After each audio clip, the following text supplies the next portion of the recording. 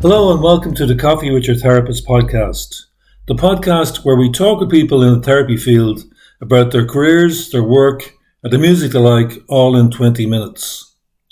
The podcast is sponsored by MindGuard. We are bringing artificial intelligence behavior monitoring to help therapists and their clients with solutions that focus on pre-therapy, in therapy. Our software reduces the workload on therapists and aids the client to develop a better understanding of their mental health and well-being. Check out mindguard.com and enjoy the podcast. Colman, welcome to the podcast. Absolutely delighted to have you on. You're a well-known speaker about psychotherapy in the media, and you've a lot of clinical knowledge as well. So I'm really interested to hear what you've got to say, maybe. And I was looking up your CV. You worked in Great Ormond Street and a number of other hospitals in the area of child and adolescents therapy, I understand. Yeah, I started my career as a mental health nurse in St. John of God's in Stillorgan in 1995. And one of the placements there was a child and adolescent unit, and I just really had a kind of a real love for that. And admittedly, I wasn't much more than an adolescent myself. I was probably about 20, 21. But maybe that was the relatability of it. So when we finished, I went into the postgrad in TCU in child and adolescent mental health, and one of those allowed us to go on an elective placement. So I went to London and I worked in a place called Collingham Gardens, which was a really cool experience and really enjoyed it. And yeah, so I ended up going to Great Ormond Street then, and worked in the child psychiatry unit there, and that was fabulous. It was one of those units that was it was known for children who had kind of treatment resistant, who maybe had tried other units and maybe hadn't succeeded. So you got some really complex cases there. I really enjoyed that. And then off up to Edinburgh. Then I worked in the Royal Ed for about 2 years after that. Again, the adolescent unit has managed the adolescent unit up there. Really loved that city. You know, it's just an amazing place to be, and really cool people, and would still have friends in Edinburgh, and would go back there fondly, you know, especially at Christmas markets and stuff like that. It's a fairly unique place to be. And then returned to Ireland then 2003, and been working in child psychiatry up until 2020, and then took the step into academia. Then kind of as COVID hit, it got more difficult, I think, to maintain the clinical stuff. It was just so challenging around that time. So I work now as a lecturer in Southeast Technical University in mental health there. I have a psychotherapy clinic, and then obviously do the bits and bobs with the weekly column in the Examiner and stuff like that. But I like to keep my hand in clinically. Yeah. I think because the area is changing so rapidly, you know, if you lose touch with it, I think you lose touch with being able to teach it. So I'm lucky in that I have still got my feet in both camps, both the academic and clinical side. But I'm very lucky. I know it's a cliche to say, you know, if you enjoy your job, you don't work a day in your life. But the teaching and psychotherapy, and I suppose it's hard to say that you thrive on mental difficulties, but from the point of view that I'm intrigued by them. That's the kind of course of it. But I mean, having been a father of a couple of teenagers and still have one at the moment, so I know that it's just a bit of a quandary and a puzzle to unlock that box. And I'm sure if the child has difficulties, it's probably, you know, it requires some level of expertise to be able to get that client to open up and reveal them. They probably don't know themselves what the issues are.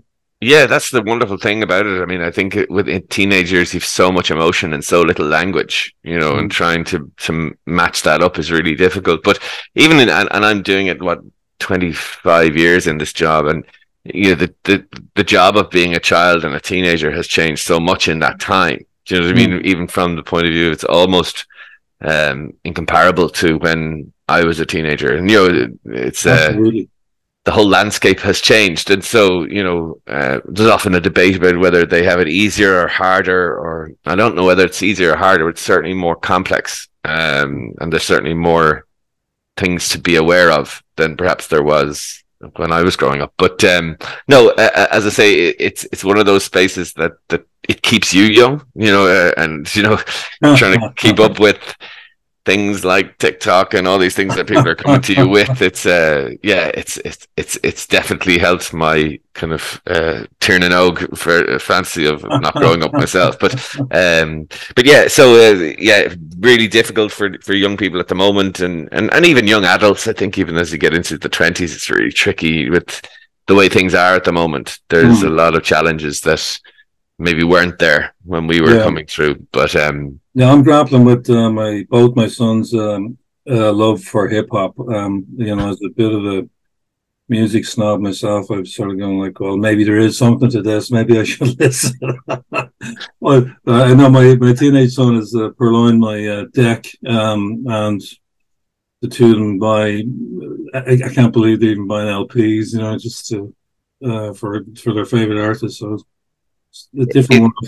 it's funny because, and I think that's the generational gap when it comes to music is always interesting, because everyone thinks theirs is better than the ones that come afterwards. But it's something I've spoken about before. I don't know whether teenagers have the same connection with music as they might have done before. I think from the point of view of if you were growing up in the 70s, 80s, it was almost your route to rebellion and to your voice and to your identity. With the tyranny of choice around YouTubers and different things that people can identify with, there doesn't seem to be that same, certainly that excitement about a pending album that's coming out or queuing up for something or having that kind of entwined relationship with your idol. That's and it having a message that's sticking it to the man or whatever, that sort of rebellion thing that we might have done before. Certainly see a dilution in that. I think a lot of people. Very good point. I mean, it's obviously I'm sort of like 70s, 80s. I'm being a bit generous to myself there, but like the classic Led Zepp, etc., etc. I mean, the fact that they're still around and popular, I think, says something about that music. But that said, I mean, I do try and stay open to what's coming, because music. Dara O'Brien has the funny joke about, the snobbery of music. This sound is good and this sound is bad. I mean, it's really ridiculous when you think about it. But I mean, look, you've written a book that's been released this year, and maybe you could tell us the title and the subject.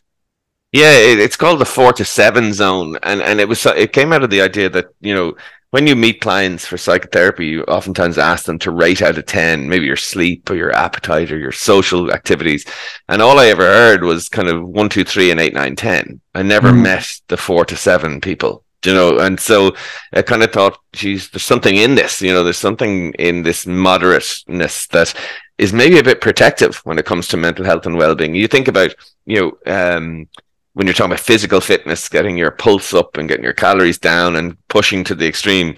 When it comes to psychological and emotional health, it's actually the middle is the target. It's not about doing or overdoing or underdoing something. And so with that in mind, it's something I used in therapy for years, but it was something that resonated with people who maybe you'd meet them out on the street years after and they'd say, I'm still doing my 4 to 7, So it was this kind of idea that if we rate everything that we do out of 10, if we're up in the 8, 9, 10s or the 1, 2, 3s, we need to get it back to the middle. And it's not very popular. It's very hard to sell moderation, because you're up against the 5 steps to happiness. And, that I know which book I'd pick if it was, if that was being promised. But what I do think in that is that we have kind of we've normalized excess from the point of view of unlimited binge watch, right. All you can eat, that sort of stuff, and the middle has kind of been shunned as something bad, so people would say, like I oftentimes say, set yourself a task. If you meet anyone tomorrow and they say, how are you, say you're having an average day, I guarantee you they'll say, why, what's wrong? And this demonization of average is really, it's not healthy, because that's where most of us are. It's really interesting. It's not just a communication thing. What I mean is that, like, if you say 8, 9 because, or 1, 2 because you want to communicate, maybe this is the exact problem you're talking about. You want to communicate where you are to the therapist or whatever, but you're saying they may be a 7, and that's okay. Is it a good Yeah, thing or an attitude or something? I think the idea of self-reporting is oftentimes that we want to be extreme. Do you know what I mean? I oftentimes use the example of, and I'm sure you've met someone who's come home from the GP and they've said, the GP said it's the worst sore throat he's ever seen. You know, he doesn't know how I'm standing up, you know, and it's, That was a man, Coleman. I can tell you that straight away. but you know, there's that idea that it's almost we want recognition for our suffering in some Mm, respects, but also, and while I understand that, I think the idea of the way in which the world is, you know, live your best life, be all that you can be, you know, you only live once, you know, seize the day, all that sort of stuff. That narrative does push us into, you know, almost this chasing rainbows of mm, striving, and the other side of it is, you know, contentment. You could be accused of settling, you know, if you're content. When surely contentment is the goal rather than the disappointment. And I would say that, you know, parents who maybe they're told their child is in the average range, they go, oh, just average or only average. But and mm. again, that pressure of expectation that is upon us, and it's a language issue, but it's also about you know, the narrative sets the social reality of what we find enough. And my worry is that we've lost all sense of enough. You know And, that.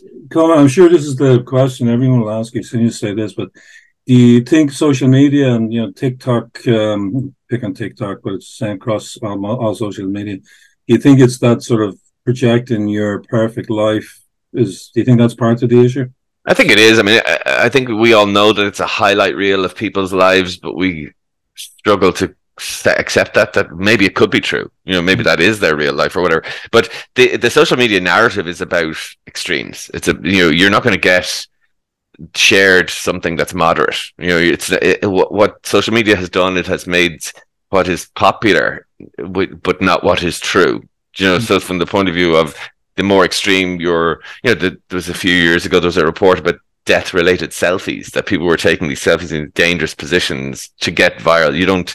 So the extremeness of it is what creates it's the magic sauce. And if that is the case, then the moderate becomes forgotten in that.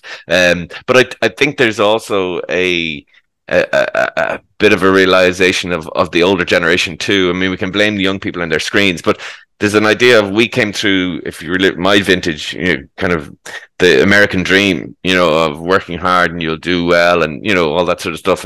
But we almost want everything for our children, you know, this idea of you're special and you can do this. And, you know, if you think about all the problems in children's worlds today, whether it's pressure academically or even the sports incidences with referees getting assaulted, they're all grown-up problems. They're not children's problems. Do you know what I mean? And so, you know, the fact that a child is stressed out and going to grinds, they didn't sign themselves up for grinds. We signed them up for that. You know, the social media narrative, yes, is pressured, but I think we have to hold our hands up and say, well, That's what are very we interesting. doing? You know, as Yeah. parents, I think we contribute to that, you know. No, that's a very interesting insight. I mean, just a slight aside, if even LinkedIn, the so-called business network, you never see a post that says our company did okay this year. It's we have the best team, et cetera, et cetera. Or the humble bragging. I get up at 4 a.m. I run, Mm. 10K. I meditate for half an hour. I go and wake up the kids. I was thinking the poor bloody kids.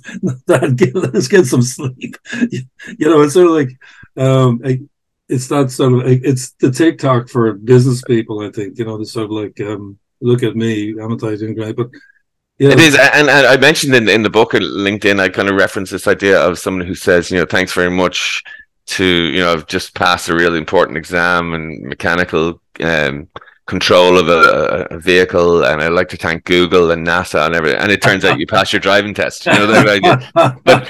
Uh, I'd love to do a kind of a narrative analysis of LinkedIn and see how many times humbled, privileged are mentioned in those well, you mean the exact posts. opposite. But yeah, I mean, if you were to compare your life to that, I mean, and again, you know, if I'm not a CEO by 23, you know, I must be failing. You know, that wasn't how I grew up. In my 20s, I didn't have people sharing their successes with that rate with me. Do you know what I mean? And I think it was better for us, to be honest. And is there? So this would create signs, maybe a sense of disappointment, anxiety, both saying the parents and the adolescents, and maybe in people themselves, and I mean mature people, that they're failing somehow by not being at the extreme. Is there is there a solution to this beyond, say, maturity, the famous solution to every problem? What is a perspective, or what do you think? I think it is. I mean, I don't believe we're going to put our phones down and revolt against technology. I don't imagine that's going to happen. So, but I think we will mature as we get used to it, and I think we are. The signs of that maybe that at the first, like the iPhone baby is only 14.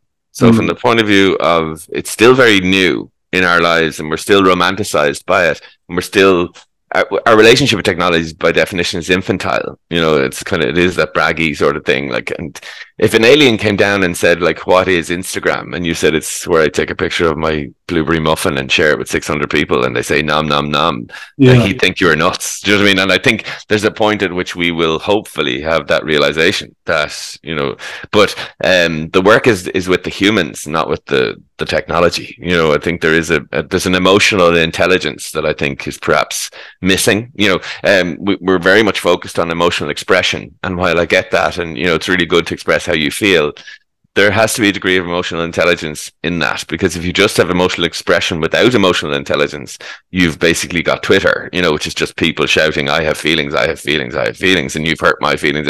There's a We've escalated our emotional expression, but perhaps not our emotional intelligence at the same rate. And so the investment is in that for me, Hmm. you know. They're very interesting words you're using, and I can see the differentiation and what you're pointing out. Yeah, I mean, I'm a major Twitter user. My feeling is the algorithm is tweaked to be more outrageous. You know, it's sort of like to get emotional, like really outrageous, absolutely outrageous stuff.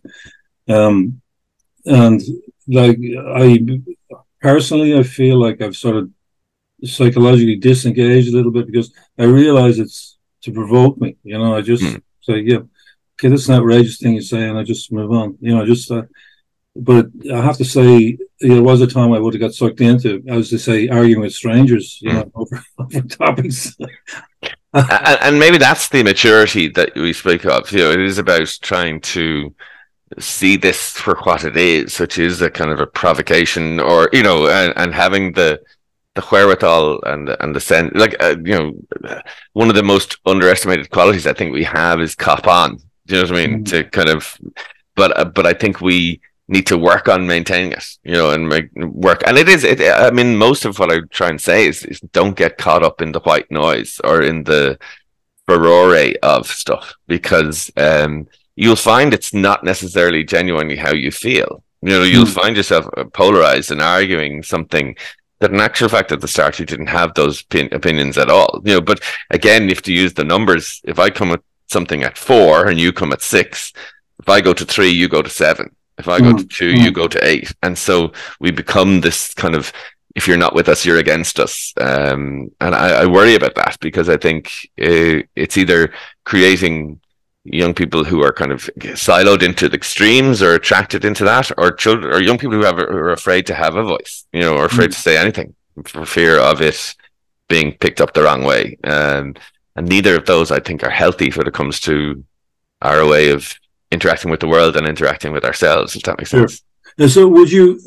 I mean, does the book give people techniques to try, or what is Yeah, there I mean, it's a practical? very simple process. It's about, like, you know, if the 6 things, like your biology, your psychology, your social world, your behavior, your cognition, and your emotion, and you look at your world through those lenses and rate it out of 10. And if it's 8, 9, 10, or 1, 2, 3, you try and change it. So the biology is just sleep, exercise, that sort of stuff. Am I doing too much or too little of that? The psychology is like rumination. Am I overthinking something, or am I, you know, putting the letters from the bank in the bin in a kind of an avoidant way? Am I socializing too much to kind of escape from being alone, or am I spending too much time on my own? That sort of stuff. And it's really just to try and keep it a kind of a template for us to Mm, guide mm, us ourselves to the middle. So the it's done through case studies. So it talks about work life balance, intimate relationships, technology, parenting, and anxiety. And so right. there's case studies of different people who went into the 1, 2, 3s and 8, 9, 10s and found their way back to 4 to 7. But it's a very forgiving process, because it's not a suggestion that you shouldn't or can't ever go 1, 2, 3, 8, 9, 10. The world will throw that at us. Like, that's just inevitable. The key is not staying there. You know. Yeah, that's really interesting, Colman. Like, in a way, I'm not. I know these aren't the words you're using, but what you're saying is that in the middle is best for your overall benefit. You know, there are times like if you're an athlete, there's clearly you can go to 9, 10, and it's measurable. You know, it's measurable. But really, it's that they're 7. You know, it's really that they're 6 in practice. You know what I mean? For compared to the average, they're out there, but their life, that's what they are. Is there a relativism in this? There is. I mean, it's not that I'm striving for a world of mediocrity. No, that's what I'm trying to get at. Yeah. No, it's 4 to 7 is more about the lens with which you see it as much as you do it. You know, so the idea of, was my reaction to that 1, 2, 3, or 8, 9, 10? You know, of course, something's very passionate to me and I'm very invested in it.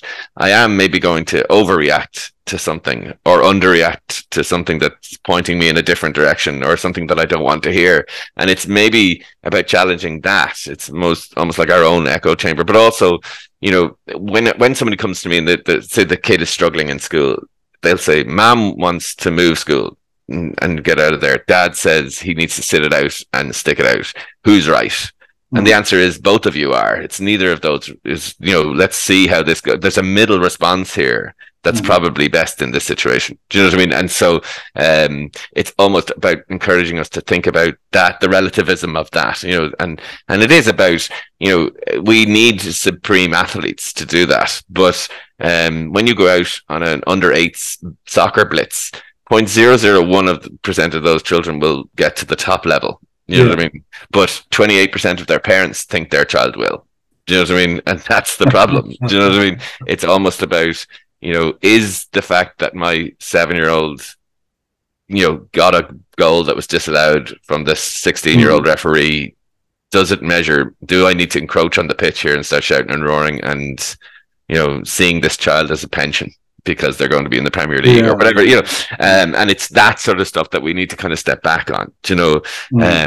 There's this obsession with time, that we have to be productive all the time. We can't waste time, and we can't, you know, and everything is an investment. You know, I'm going to send you to the Gael school because you'll get 600 points and you're leaving with your Irish, and I'm going to send you to, you know, learn the piano because you'll get points for that, and this will be good for life. We underestimate that sometimes the unproductive stuff and fun is as important as the productive stuff. But if it doesn't have a purpose, or it doesn't have an incentive, or, you know, an investment process, we tend to dismiss it, and that's a worry. You know. Yeah, no, it's very good. As you know, there was a recent debate about say GAA involvement of kids, and my own son, when he was say 8, 9, 10, got into. I won't mention the sports because it would be too unfair, but there was 2 particular sports that he was into, but and he was good at them, but they just kept escalating. You know, and each of them at one stage, we were 4 evenings a week and half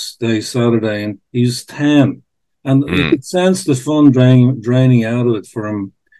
And it's, you know, but the coaches were so committed. You know, the coaches were doing it with the best of intent, shall we say, you know, raising the standards of the team. But the fun just drained away, I found, from. So that's. Yeah, I oftentimes think we mistake competition with commitment. You know, say, oh, he's not competitive. It's not that he's not competitive. He just doesn't want to dedicate 3/4 of his week to this activity. And there is a kind of an all or nothing, especially in teenagers. You know, if you're 13 or 14, if you're not willing to train twice a week, play a match at the weekend, you know, strive for medals and prizes, there isn't really space for you within the system. Do you know what I mean? And I've seen so many young people who are maybe 14, 15 years of age who have been retired from sport. And for me, that's wrong. I mean, there's a space for the ego-driven child who wants to win the medals and prizes, and we should have that. But there should also be, and I'd love to see it, this is my goal, this will be my legacy, is a 5-a-side culture for teenagers. You know, so on a Tuesday night, go to the Astro, 10 bibs, 5 green, 5 red, play for an hour competitively, and head off. and then that's because that's how I engage in sport as an adult. Yeah, yeah. I can't commit to those times, but thumbs up if I can make it, thumbs down if I can't. That's how I'm able to stay active, is because of that flexibility. And we need to offer that for young people as well, that it doesn't always mean that. Jumpers for goalposts. Yeah, exactly, 100%. Yeah. Okay, well, that's brilliant. So, where can people get the book, Colman? It's in all good bookshops. I mean, we some bad ones as well, I guess. And some bad ones as well, probably. But no, it's great. We're making the audio book version there at the start of next month, so that should be available as well. Surprisingly, how many people digest content that way now as we speak on a podcast, but so that'll be great. But look, I was delighted with how it's gone, and I've got some lovely feedback from people about it. So it's 47 Zone. Yeah, it's available in all of them, really. Okay. Should be still available anyway. It sounds like a great concept. Really, but let's just think back on why we're here and what we're doing. And you're contactable through LinkedIn and other in your website. Oh yeah. I'm humbled and privileged if someone contacted me. I'm joking. You up at 4 in the morning to take those emails. But anyway, and on this podcast, Colman, we talk a little bit about music. So, is music a significant part of your life, or? Yes, I would say. Again, I don't. I'm used that cliche of being eclectic, but if you look through my record collection when I was younger, or even my phone now with my stuff, you could have anything from Metallica to Celine Dion to Westlife to Pearl Jam. So from that point of view, I wouldn't have any sort of snobbery around that. Which is interesting because I think I'd be quite mainstream, and unashamedly mainstream as well from that point of view. Sure. But I finding music snobbery very interesting. That I used to be a music snob when I was a teenager. I would not listen to ABBA, and I realized they're probably the next best set of modern songwriters after the Beatles. So in fairness to them. And maybe that's what getting older allows you to do, is not have that, a little bit about, no, I just like it. And I don't like it for any other reason other than that music in my ears sounds pleasant to me. But no, I would have, I don't get to as many gigs as I'd like to. I play music myself, I have a guitar and a few guitars and I play that, but only to... And what sort of music would you play for yourself? I play a bit of country. I love Chris Stapleton, that sort of stuff, more recently trying to get into a bit of Ed Sheeran or any of that sort of stuff that, like, simple chords usually would dictate what I'd play. Well, Ed's has touched the nerve, hasn't he? Ed's yeah. The man with the guitar, and he's... I love playing with kind of dance songs and making them acoustic, so the kind of that side of things. I enjoy playing around with that sort of stuff. But lockdown, I think, probably gave me a reinvested passion for music. It's something I had let go, I think.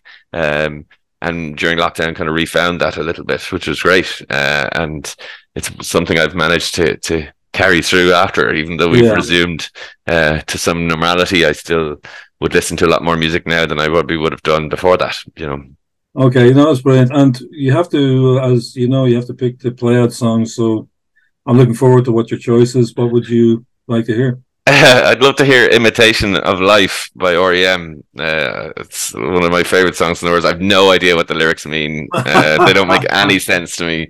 But there's something about that song, and it's not.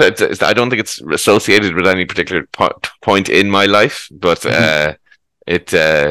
it's one that I would frequently listen to again and again and again, and still enjoy it. I never got sick of it. Maybe that's brilliant. Yeah, okay, great choice. And here it comes now. And Colman, I really appreciate you coming on, and your deep insights are really interesting. Thanks. Real pleasure, Pat. Thanks for having me.